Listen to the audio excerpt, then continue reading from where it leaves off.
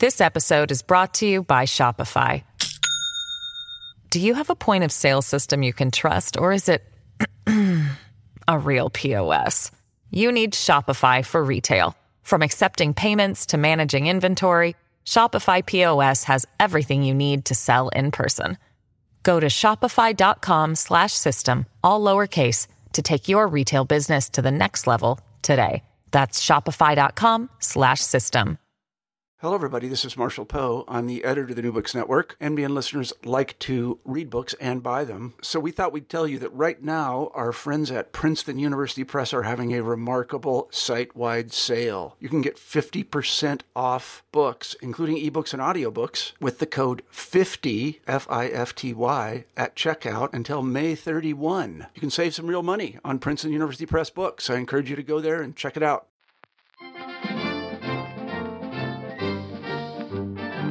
Hi, I'm Kirk Megu, host of New Books in Politics. I also host my own podcast called Independent Thought and Freedom, where I interview some of the most interesting people from around the world who are shaking up politics, economics, society, and ideas. You can find it in the iTunes Store or any of your favorite podcast providers. You can also subscribe to my YouTube channel. Are you an academic who wants to get heard nationally? Check out my free training on how to use your intellectual authority to do so at becomeapublicintellectual.com. That's becomeapublicintellectual.com. You'll find the link below. And now, on to this week's episode. My guest today is the one and only Ann Coulter, author of Resistance is Futile: How the Trump-Hating Left Lost Its Collective Mind, which we'll be discussing today. This is Ann Coulter's 13th New York Times bestseller over a period of 18 years. She lectures around the country, writes a nationally syndicated weekly column, and has more than 2 million fans on Twitter and Facebook. She's extremely controversial, and I dare say she loves it. I'm delighted to have her on the podcast today in what will hopefully be a different kind of conversation that she may normally have, but one that will be equally entertaining. Welcome, Ann. Thank you. Good to be here. Great to have you here. You know, that's quite a record. 13 New York Times bestsellers. Is there any, in 18 years, I mean, so it's consistent. Is there any other political writer with such a string of consistent bestsellers? I can't think of it. Thank you for asking. I don't think so, though, as I think your audience will understand. Definitely not if we're only talking about authors who write their own books. Yeah. A lot of ghost-written pieces of crap out there. In fact, I was having dinner the other night with some lovely people. I mean, you know, he's a doctor. He knows so much more than I do. You know, if I have tennis elbow sometime, I'd like to be able to say, hey, could you help me here? And he had the audacity to cite a Bill O'Reilly book. And I said, Doctor, you wound me to the bone. But I did follow up with him and send him a list of, well, you know, on the conservative side, I am a conservative authors whom I know have written their own books, researched their own books. You know, a few like Thomas Sowell and Peter Schweitzer, Michael Fomento. But there are a fair number of them. It's just, and you know, I'm sorry I'm going on such a tear on this. I don't understand what satisfaction people get from putting out a ghostwritten book. So let's say it becomes a bestseller. So what? You didn't write it. Yeah. Well, they're just coasting on the reputation, obviously. They're using it for leverage. But I mean, but really, I really want to know, I don't think there's anyone with any political writer with 13 New York Times bestsellers. That's more like in the realm of fiction or something, you know, like I don't know, Dean Koontz or you know, Michael Licari or something. Really not. I just think it's incredible. It's and not only that, I mean, you're a woman, meaning that, you know, all the feminists and stuff, you know, should be jumping up and down, celebrating. Right? Don't expect that to happen anytime soon. Exactly. But well, that's something I often point out. Part of the reason I've been able to write so many, I think they're terrific books, is that I don't have to waste any time going around the country getting feminist awards. No one's given me any awards, so okay, I guess I'll write another book. But just to dwell on this a little bit more, do you have some sort of formula or something? I mean, how do you do this? I am amazed every time you put one out and every time it gets on the New York Times bestsellers list. You must have something worked out. You must have something. I don't know what it is. I think I'm driven by hatred of liberals. It fuels me every day. I mean, as I'm joking about that, but as the cliche goes, and it really is true. Find a job you love, and you'll be practicing your hobby all the time. Yeah. And that's basically what I'm doing. It's funny. I used to tell, well, in particular for college speeches, I need a bodyguard. I used to tell my bodyguard, starting with my third book, okay, that's it. I got nothing else to write about. I don't know what I'm going to do next. I'll write my columns. I'm done. And then something else would strike me. And I research it for a while and either decide I have a book or I don't.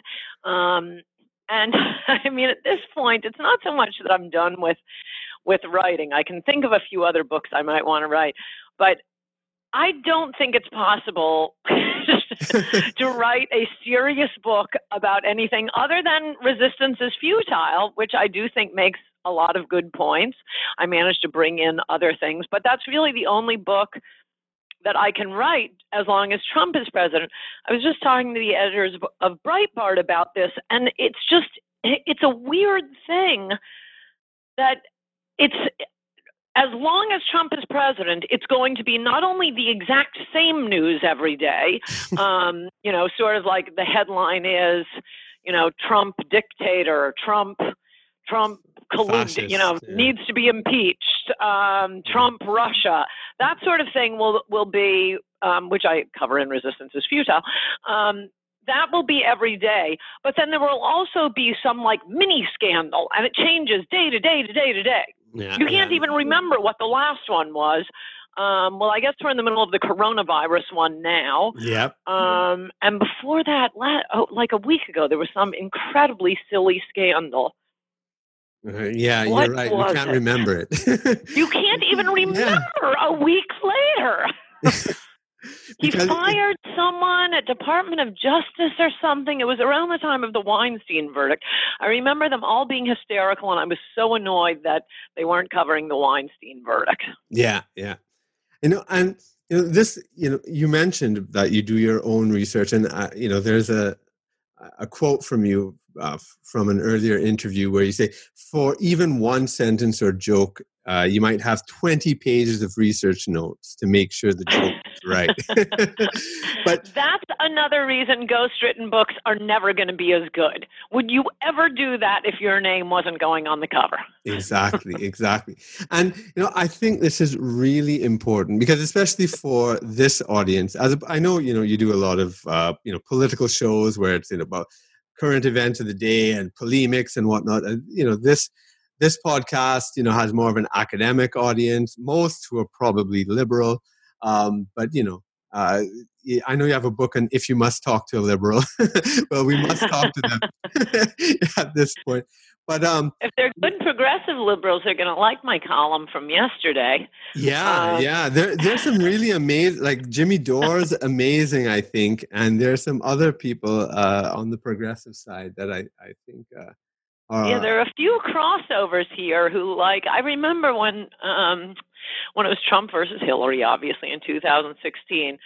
I live much of the time in New York, and I realized it had become like my full-time job, going out to bars in New York City and persuading Sanders voters that Trump was closer to Sanders than Hillary, and that's pretty much what I did in yesterday's column. I think Trump dodged a bullet by not having to run against Sanders.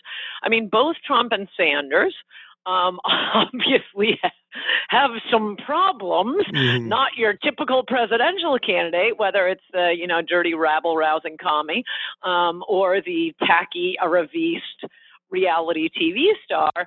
But the curious thing is there are three main issues, and I think the three issues that make them so popular are hating Wall Street, hating war, and hating immigration. Yeah. I mean, and immigration, technically what I mean is mass immigration of low-wage workers that is driving down the wages of the working class. That's what we're talking about here. I mean, it is immiserating the working class, and Bernie Sanders has talked about that. I think he believes it more than Trump does. I mean, Trump hasn't done anything. If Bernie were the candidate, don't tell any of my readers, but I must say I might be tempted to vote for him because maybe he wouldn't betray his voters. Yeah, yeah.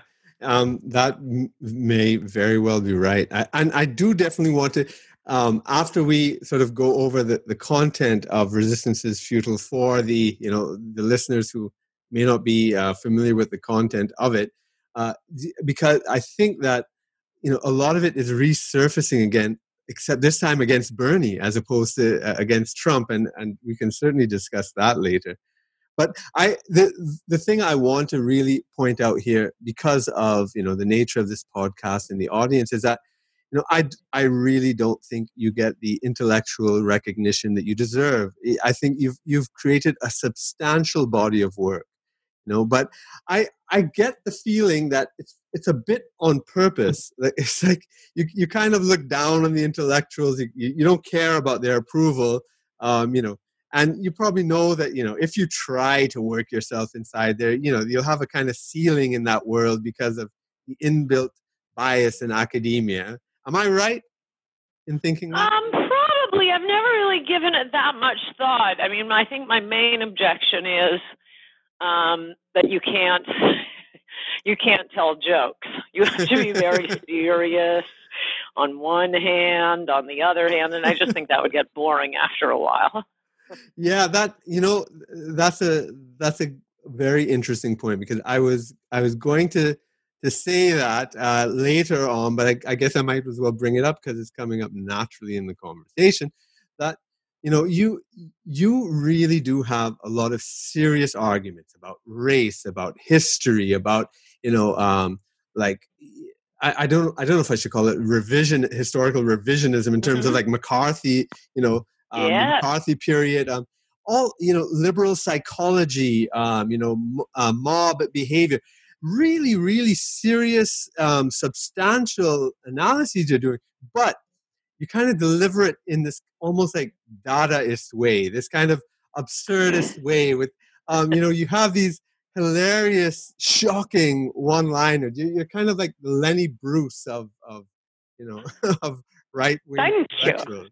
I'll give you an example. Let me see. One of them I remember, like after 9/11, when you were famously on Fox and said, we should invade their countries, kill their leaders, and convert them to Christianity. It was like, what did she say? What was that? And I mean, but implicit in that, I believe. I mean, I don't know how much you. That was a good one. Yeah. I don't know how much you believe that literally or not. But the point is that it was I think is an amazing critique of the absurdity of war in this postmodern age. I mean, what is a war on terror? When do you win? Who gives up? Yes. Boy, have we learned that.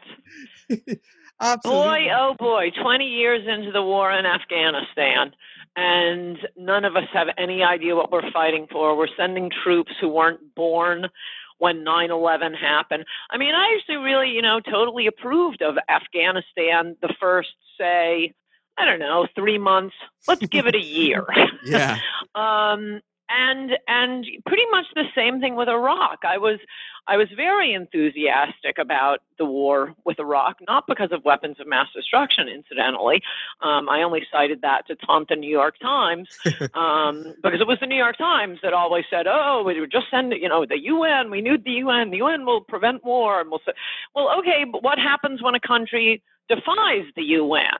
And Iraq was defying the UN. But it was more the idea that we'd have an Arab Israel, a democracy in that part of the world. Mm-hmm. I mean, whether they divide things up as maybe they should have, or had some kind of republic, just a democracy, a functioning country without a crazed leader. It wasn't like Saddam Hussein was, oh gosh, we made a mistake. We took out the George Washington of Iraq. And we know that he had used weapons of mass destruction on his own people, on the Iranians. So there are plenty of reasons to take him out, and not a lot of good reasons to keep him.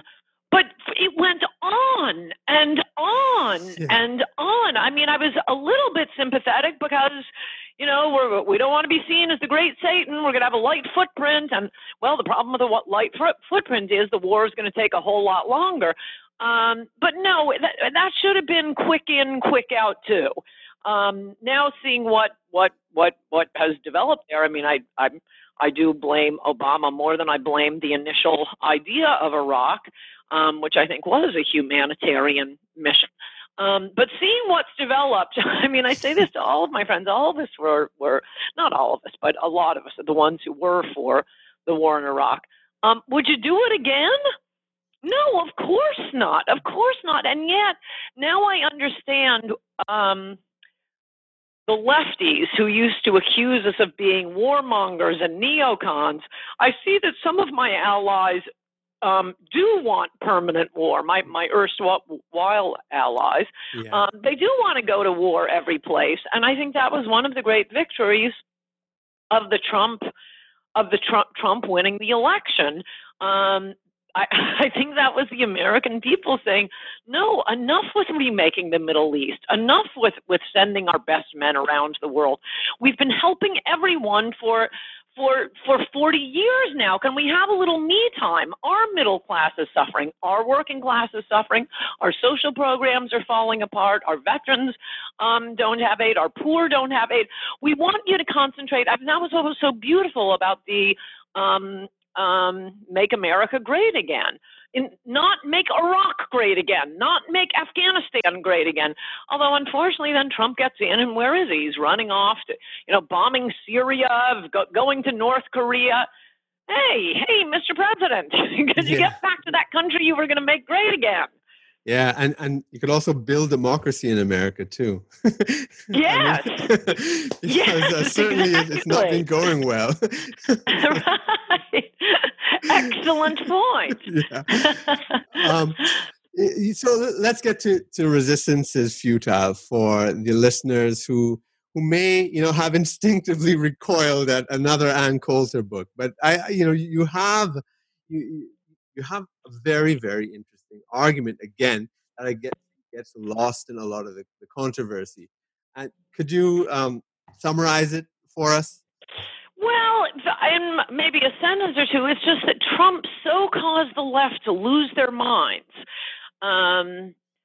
that they can't make the good arguments against him. And there are good arguments against him beyond the fact that they think he's an ignorant, shallow ignoramus, with which many of us Trump voters will not disagree. Yeah. We voted for him for this basket of issues he was offering to us. I mean, look, there may be some number of people who voted for him because they saw him on The Apprentice. That really wasn't me and my friends. And I don't think it was how he took Michigan, Wisconsin, Ohio, Pennsylvania. He did this by offering something that neither the Democratic Party nor the Republican Party had offered us for 20, 30 years. Get control of the border, get control of immigration to raise working class wages. The trade issue was huge. I mean, manufacturing from the 1980s, we've just wiped out the manufacturing base here in America. And now that we're all in hysterics over the coronavirus, how's that globalism working out for you? Yeah. Is that a great idea to have our food and medicine from China? I mean, if we do get in some sort of war with China, or do we have a gentleman's agreement? Oh, no, we'll keep sending you your aspirin. Don't worry about that. This is why Alexander Hamilton thought we should have everything we need made right here at home. I totally agree with Trump on that. I'm sick of these globalists and the Wall Street types who make lots of money on these global deals. I just feel like, like cold calling everybody at Goldman Sachs. How's globalism going? Anybody in your family have coronavirus yet? How's your portfolio? This episode is brought to you by Shopify.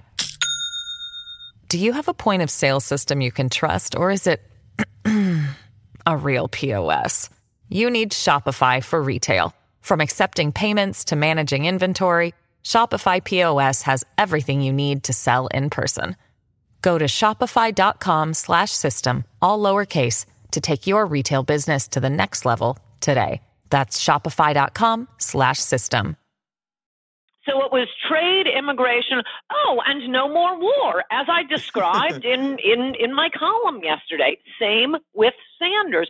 Everybody said Trump was done in that South Carolina primary debate. He did say some dumb things, yeah.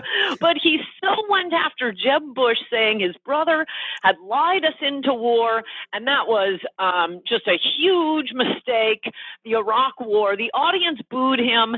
Everybody, all the media commentators were saying, "Oh, he's going against the Republican Party, attacking the beloved President Bush."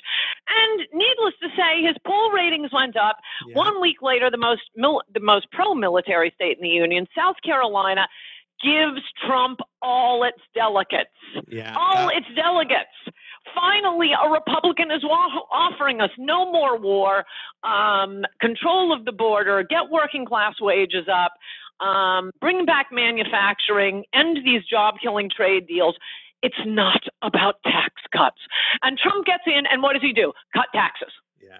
And I'm not against cutting taxes. I have to keep explaining this to Republicans. I'm not against cutting taxes. I'm not against protecting little babies sleeping in their mother's womb. But Republicans have been giving us that forever. That wasn't Trump. Trump ran on these crucial issues, and he has not particularly fulfilled them. I will not say what I say in private conversations about how he has treated those promises in office. Before we get to that part, in the book itself, yes, you deal with that, and what I find very interesting and important is basically what you are analyzing is the irrationality of the left. And I think this is it would be so easy to beat this guy, yeah. But they can't point out the real things Trump has done, so they have to make things up. Just that the as I've called it, the Access Hollywood tape, the P-word tape. That's just a very simple example. It was a dirty trick. It was illegal to tape Trump. If he wanted to sue, he could. It's every bit as illegal as whomever hacked the DNC to get John Podesta's emails. Came out 11 days before the election. And the media lied about it. Virtually everyone, I think, including the New York Times, certainly, CNN and MSNBC and the Washington Post, by claiming that Trump had admitted to committing a sexual assault. No, he didn't. Why can't look? He's a vulgarian. Yeah. He was talking about. You can look at the tape. He was talking about the cult of celebrity and how a celebrity can get away with anything, and says when you're a celebrity, you can do anything. You can grab her. P-word. They let you do it. I'm sorry. I submit that sentence to the judge, and I'm getting a dismissal. Yeah, and it's not only the sort of lack of logic or the exaggerations. There's something more you're pointing to in the book, I think. The hysteria. The Trump is Hitler thing. That this is the end of the world. There's it's even more than being illogical. there is this I don't know, this kind of id. Um, you want to expand on that for? Yes, I mean the crazy thing about it is that's what keeps driving Trump's voters back to him. Yeah. Every time I'm ready to write him off to go, sign up with Bernie. I'm joking about that, but not entirely. I'm ready to completely write him off. The media comes up with a ridiculous, overblown, outrageous attack on him, and they force me into defending him. I mean, that's why I pretty much don't even write about him at all anymore, because I'm not in the mood for defending him until he builds the wall. But the left's attacks on him are stupid. I mean, it's like you go into a doctor's office and they have those little rubber mallets. They hit you in the knee. That's what it's like when there's a ridiculous, lying, false attack on even someone I don't care for. You can't help but to say, he didn't say that. Yeah. And that's basically the reaction. So the media on the left keep driving Trump voters back into his camp. Sometimes I wonder if it's a secret conspiracy, because the Trump presidency is totally helping the New York Times. Stephen Colbert's show was about to be canceled. MSNBC and CNN's ratings were in the crapper. Suddenly, as long as they attack Trump every night, everybody's making money. Yeah.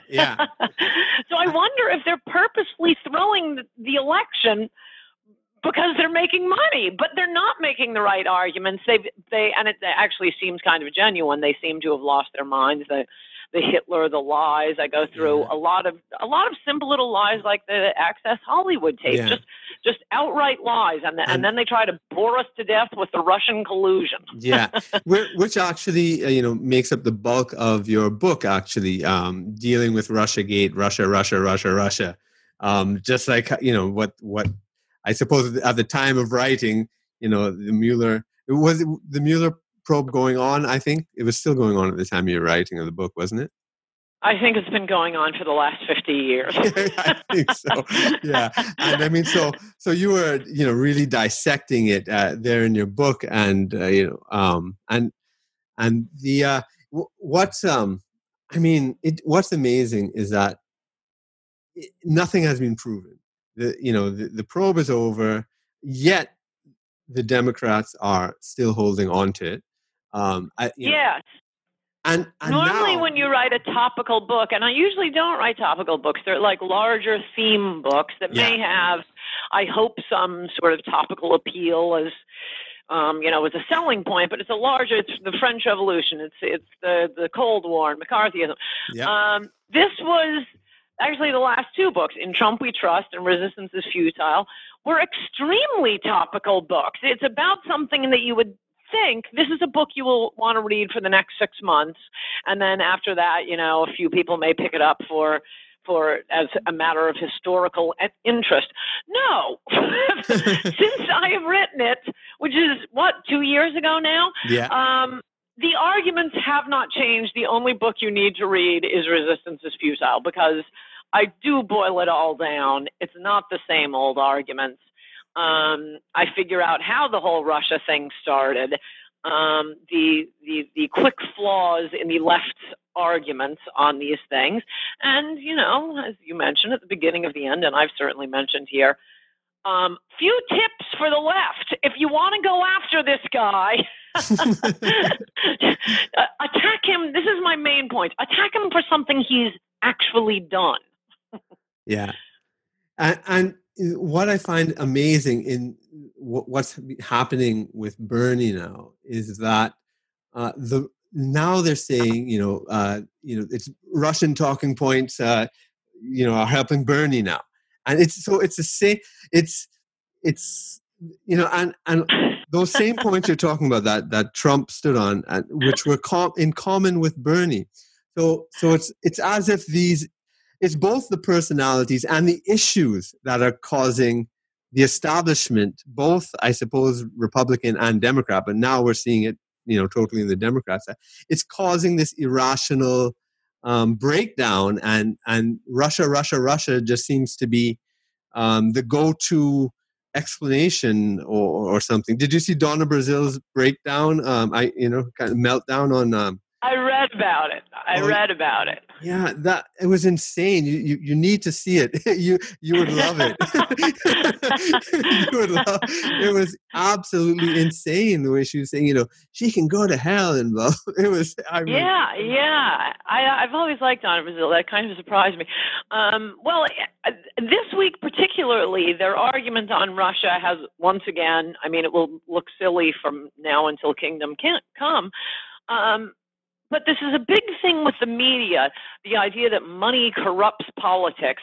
I mean, if you look at the amount of money they're claiming Russia spent on these stupid Facebook ads, and they're claiming that compared to the, whatever it was, I think it's $1.2 billion spent on the election by the two campaigns, not to mention the media kind of sticking its finger on the scale. A couple $100,000 worth of Facebook ads? But even if Russia had spent $3 trillion trying to get Trump elected, look at the comparison of what Michael Bloomberg spent to Joe Biden. I mean, just throughout history, throughout time, money never buys elections. The reason this myth keeps going is because the media make money off of campaigns buying TV commercials. They make money. It pays their salaries. So they don't want to give up this this fake idea. No. You got to buy commercials. Buy a commercial during the Super Bowl, during 48 hours. Hey, do you want a commercial during the Rachel Maddow show?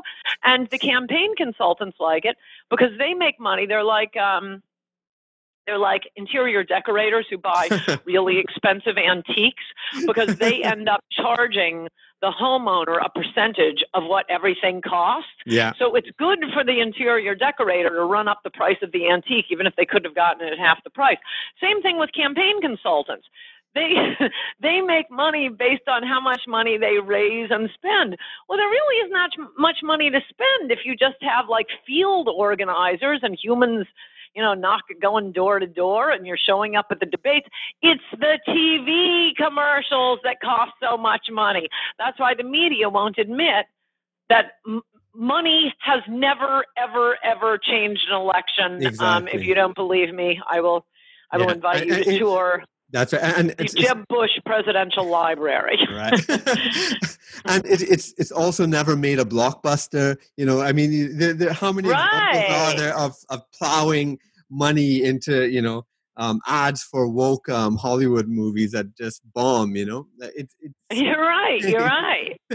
Now, one of the things, well, not one, several times in your book, for example, you show how this is not at all about policy position, right? So it's just whatever Trump likes, even if the left liked it at one time, now they hate it. And if it's, and so they love the CIA and FBI now, all of a sudden. Right? Yes. And they, now they are pro-war, right? So if Trump is pulling out of Afghanistan or Syria, it's like the end of the world. Yes, they're anti-coarseness. So usually it's supposed to be, the blue-nosed conservatives. But the weirdest one, having written a lot about the Cold War and Joe McCarthy, Algeria and so on, Richard Nixon. Oh my gosh, now they want to fight Russia?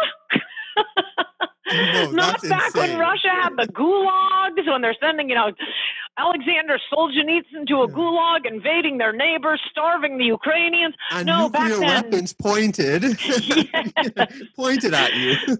No, that's when Sting was singing, "The Russians love their children too."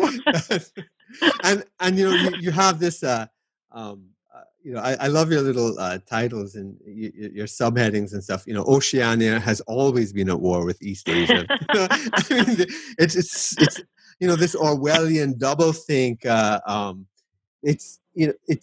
It just points to the total irrationality of it, the lack of logic. You're not supposed to follow yesterday's argument for today, right? You just erase it, and then whatever the position is today, you go to it with equal passion, Yes, it really is so Orwellian. I want you to analyze that a little bit more first, because I think, you've looked at this phenomenon in a lot of different ways, whether it be in the attacks on religion and godless, or in race, or these other kind of irrationalities they have. You've analyzed this in many ways over the past 2 decades. And so I'd like you to bring to bear your insights a little bit more on where does this come from? The Trump case is unusual. Before going broader, Trump, for some reason, just makes them lose their minds. And I shouldn't say for some reason. There is a lot to dislike about Trump. I get that. Don't think I didn't see that when I was writing In Trump We Trust. But the venom, it's gotten to the point that I think, I mean, take the immigration issue. That absolutely, there were only 2 presidential candidates in 2016 who wanted to block, eliminate, certainly get it down to a trickle, mass, low-waged immigration. And Bernie Sanders was beautiful on this point. In an interview with Ezra Klein, for my assiduous readers, they will be familiar with this quote. Ezra Klein said at Vox said something about open borders, and Bernie said, "Open borders? No, that's a Koch brothers idea. Mm-hmm. Yeah, bring in a lot of people, pay them $3 an hour, throw Americans off their jobs. No, that's a terrible idea. That is a right wing idea. That is an idea to help the rich. Well, okay, the only other guy who was singing that tune was Donald Trump. So it's and not only that." I mean, it is kind of ironic that when Bernie Sanders left the Socialist Party to join the Democratic Party, he had to move to the left on immigration. He had to give up that position. But not only that, I mean, Harry Reid not that long ago gave a speech on the Senate floor, former leader of the Democrats, Senate leader of the Democrats, denouncing the anchor baby policy. There's nothing in the Constitution about that. Mm-hmm. When you have 2 illegal alien parents, you're born here, that creates an auto citizenship. Richard Posner, the most cited federal judge on the 7th Circuit, he concurred in a case once for the specific sole reason to say, Congress, this isn't in the Constitution, pass on a law and put an end to this madness. We was talking about all kinds of crazy incentives it's creating.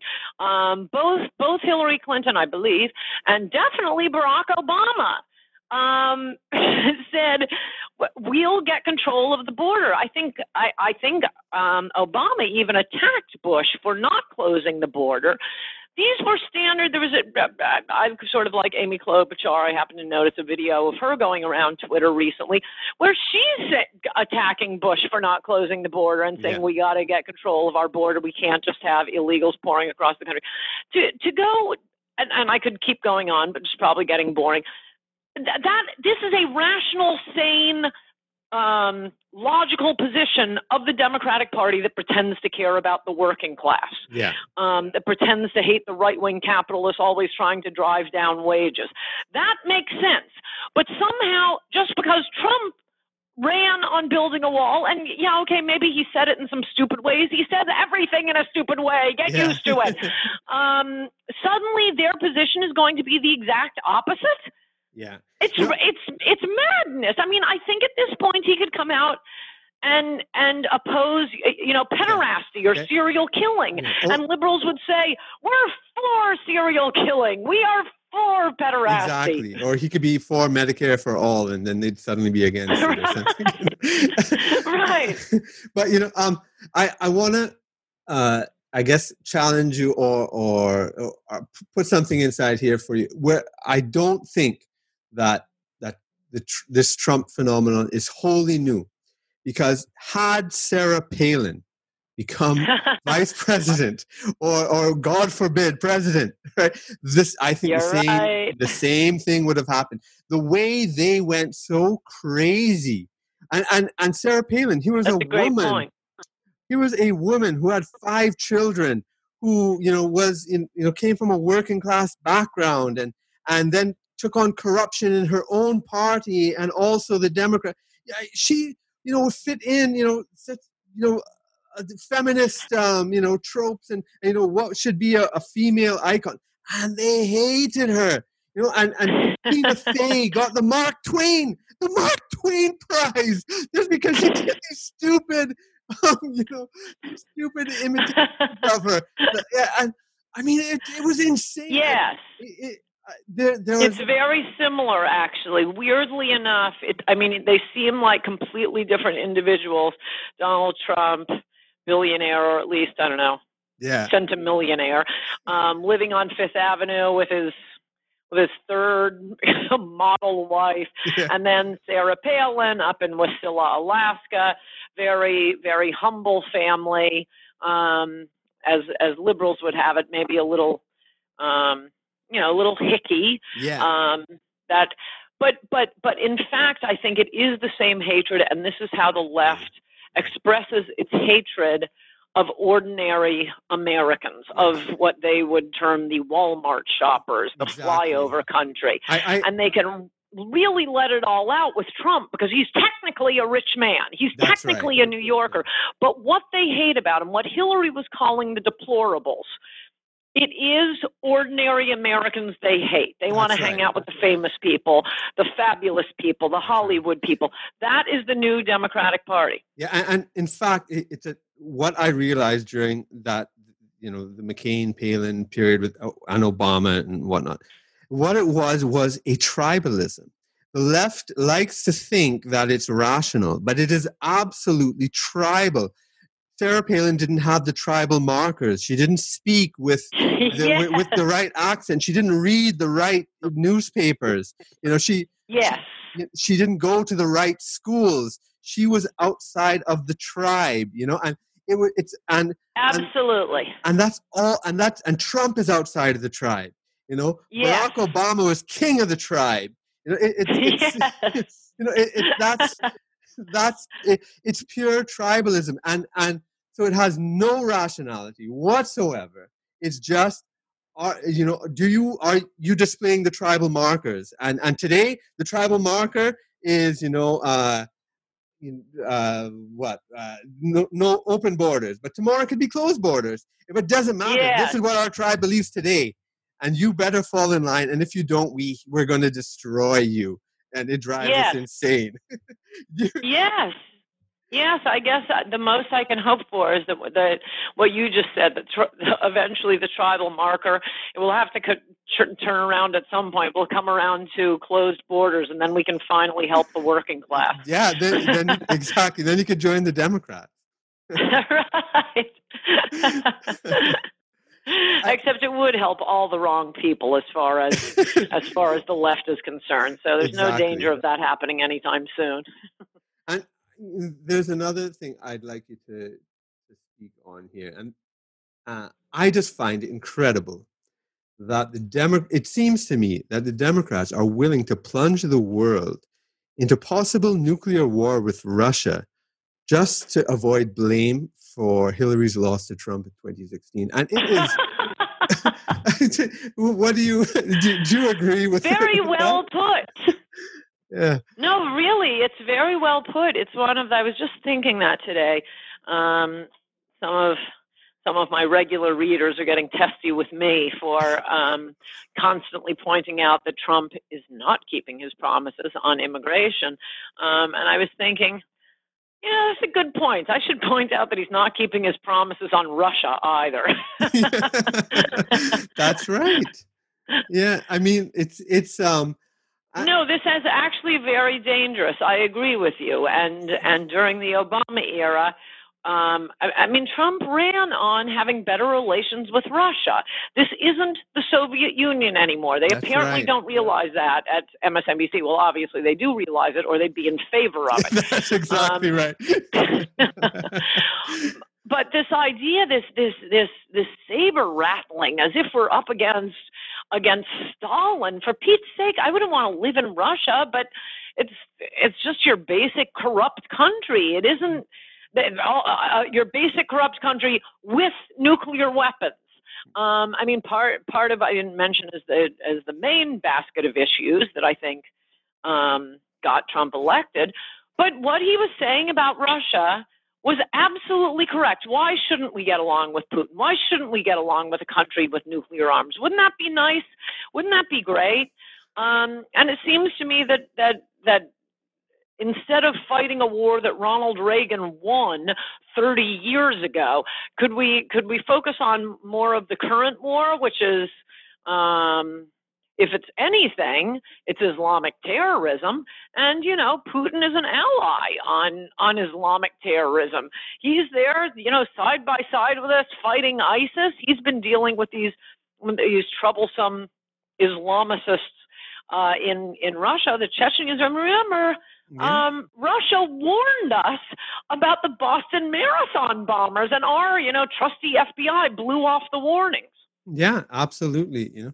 To me, it just seems to be the scary, logical consequence of this liberal tribalism, that it will go so far, towards self-destruction, towards global annihilation. They're willing to shoot down Russian planes in Syria, and trigger nuclear war. It's just baffling. It's baffling. Yes. It really is. Now, so 2 years ago when you wrote the book about the resistance, so the argument should have collapsed, and the resistance should have collapsed with the debacle of the Mueller report. But they're jailing Roger Stone, and they're claiming that's some sort of vindication of their position. Yes. What is the resistance still around? I'm not sure. Is it? It will never, ever, ever change. Yeah. Well, until Trump is gone. Yeah. No, it is still around. It's alive and kicking, and it would be great if they could come up with a new argument. But basically, and we should probably end with this. Yeah. The beginning and the end of the resistance is their brilliant and novel observation. Trump is icky. Well, thank you for that. That's it. And then, as you say in the book, it's Trump is icky, but they can't say that, so they have to put the nation as an existential crisis. Yes. Exactly.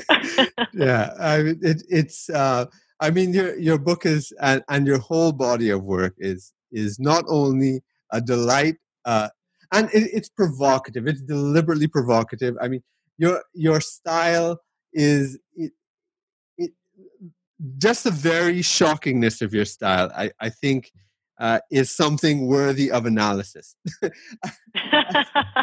Thank you. is. I appreciate that. It'll really knock the socks off any of your academic listeners. Yeah. I hope I have any after this. After this.